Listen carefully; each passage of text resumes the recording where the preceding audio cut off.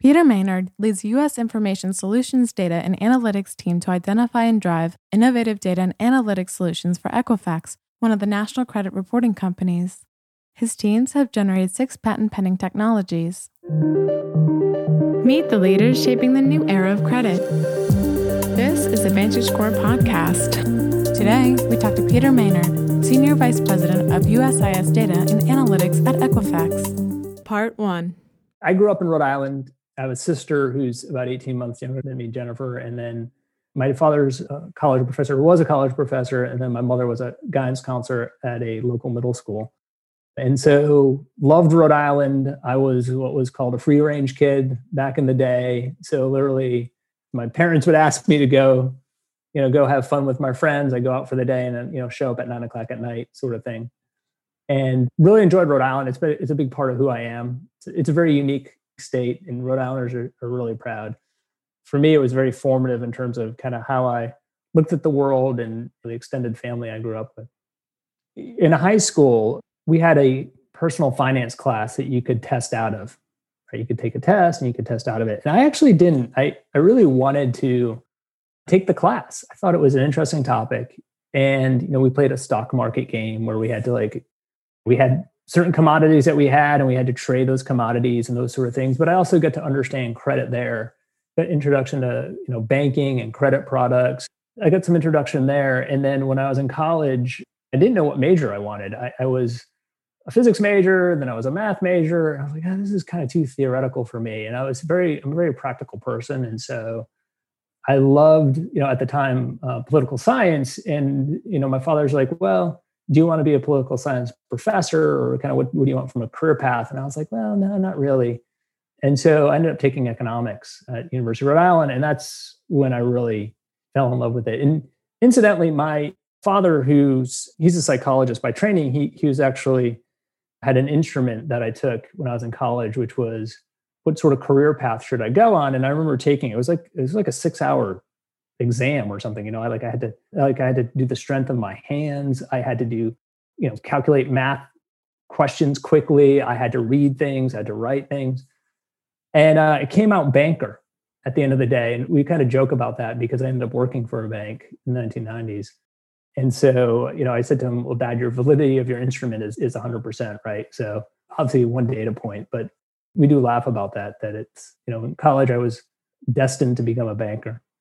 I worked at Virginia Commonwealth University. So I had just graduated with my master's and PhD from University of Tennessee in economics. I focused on environmental economics and econometrics.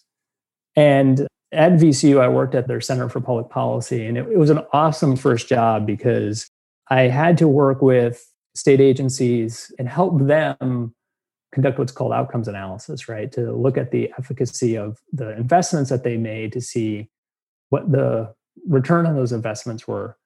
I also worked with local city governments. I also worked with nonprofit organizations. And this is in 1996. This is when there's a lot of effort, a lot of money from the Clinton administration in environmental justice, also in housing and cleaning up kind of the lead-based paint that was existing in the older housing stock. And so as an economist, I'd come in and say, hey, here's the economic benefit of investing in the cleaning of these homes in terms of at-risk children, and saying, hey, their IQs are going to be improved because you're cleaning it up, which allows them to get to higher education or graduate from high school and then get better jobs. And so here's the net economic impact. So it was an excellent training ground for applying yourself to work and solving things that matter. To this day, it's been something that I've carried with me in terms of how to use analytics to help solve meaningful problems.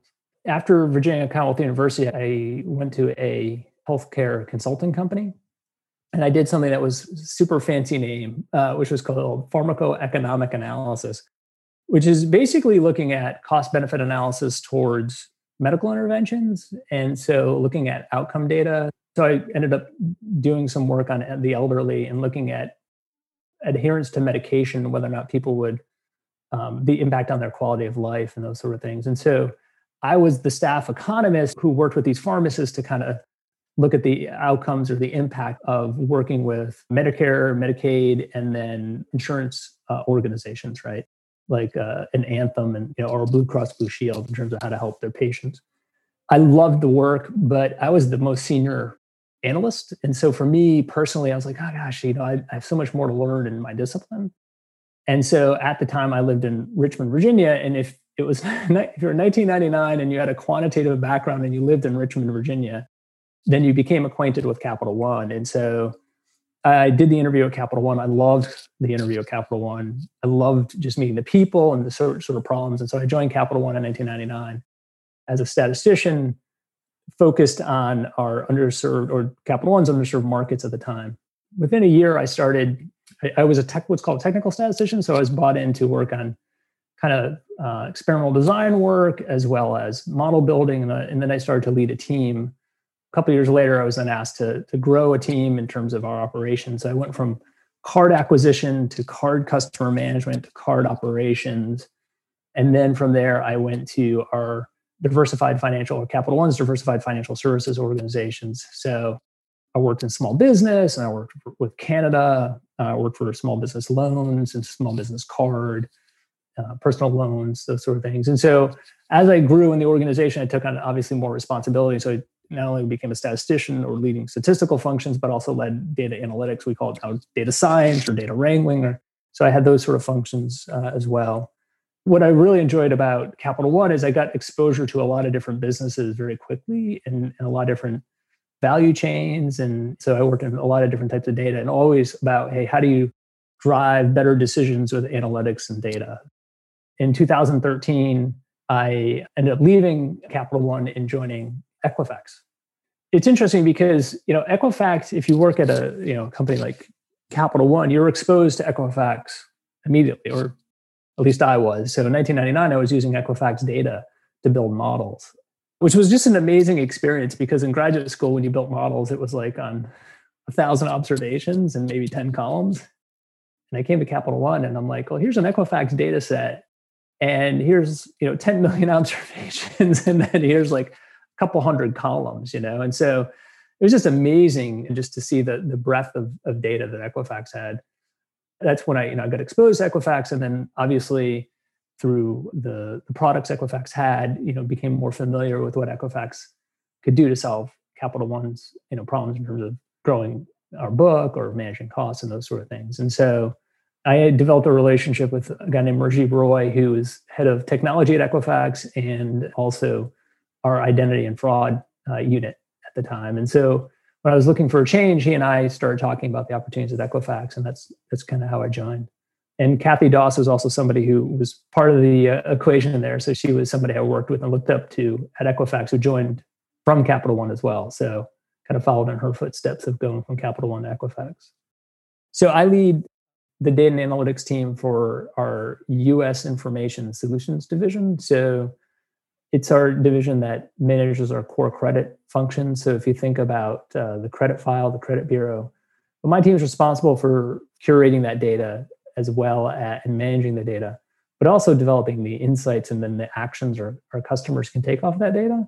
So spend a lot of time working with the various, my technology partners, my product partners, my sales partners to help solve our customers' problems and help them grow. Really, that's the biggest thing that I see these days, especially post-COVID. Like, everyone's asking, like, hey, how can we grow and how can we help our consumers? And so that's a big part of why I enjoy my job and what I do at USIS is driving that growth. It's a really unique history. In 1899, a pair of grocers had identified that their list about who paid their grocery bills was valuable to the residents of Chattanooga. So they were storekeepers and they kept a tally of, back in the day of who paid off what they charged for at their grocery store. And they went to other retailers around the city of Chattanooga and they found that their list was valuable or more valuable than the goods that they sold. And so being entrepreneurs, they identified they had a business opportunity. They actually ended up lifting shop and then moving to Atlanta. And it was the retail credit company in 1899. And so it grew as commerce grew in the United States, as credit began to grow in the United States. And in the 1960s, it was one of the largest credit bureaus in the nation. And then in 1979, it changed its name to Equifax. The point there on the name is that it's equitable, factual information is what Equifax means. Credit is what, if you think about one of the most important over the last couple thousand years, one of the most important innovations is double entry bookkeeping.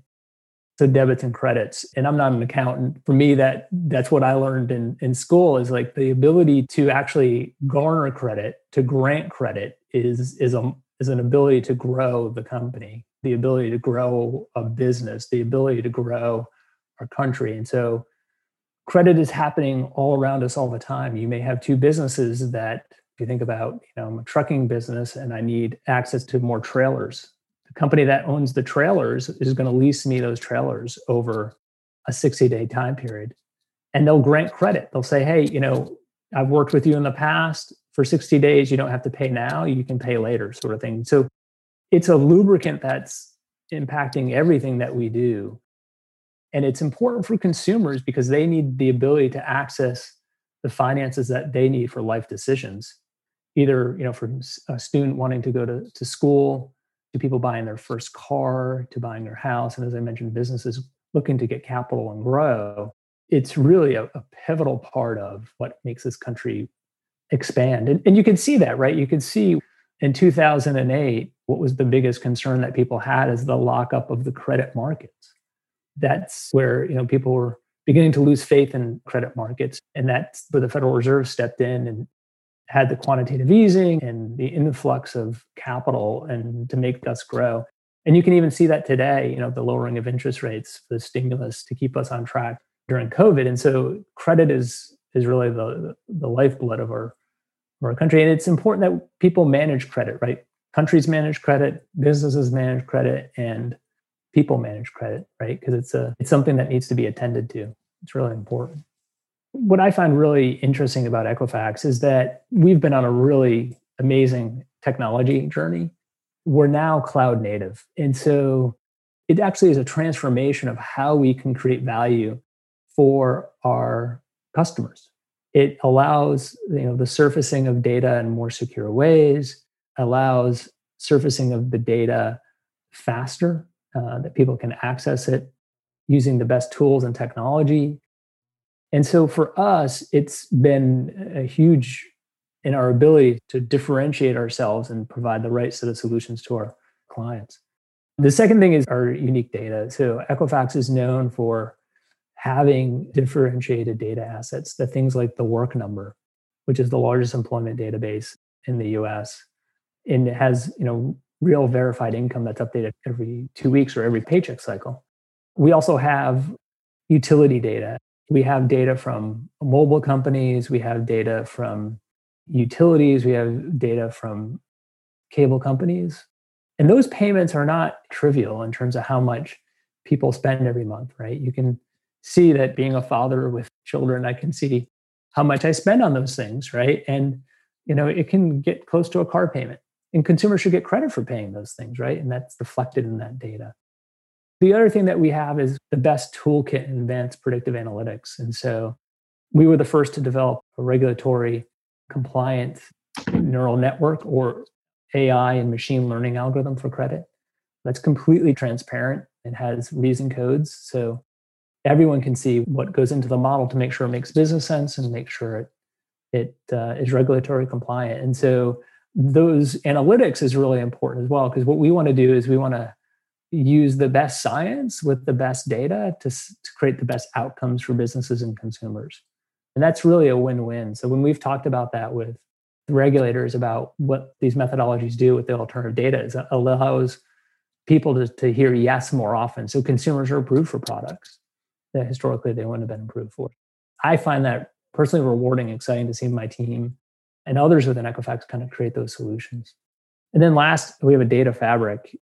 And so, that for us is that sort of data ecosystem that allows us to have that immediate access to the data, that allows us to govern the data and purpose the data in the ways that maximize the contribution of the data for the different products. So before we were kind of in our silos. I think people have always heard about data silos. This is something that we've solved for by having the data fabric. So if there's a new data source out there that our Work Number team or our direct-to-consumer team comes up with that's valuable, we can access that data too very easily and seamlessly. depending on the use case, so that we can purpose it for our products and services within USIS. So that's very exciting, that sort of data democratization that happens with the data fabric, and unleashing the data so it can be used by multiple end users. The views and opinions expressed in this episode are those of the guest and do not necessarily reflect the official policy or position of VantageScore Solutions. This podcast is brought to you by VantageScore Solutions, a higher level of confidence. Thanks for listening.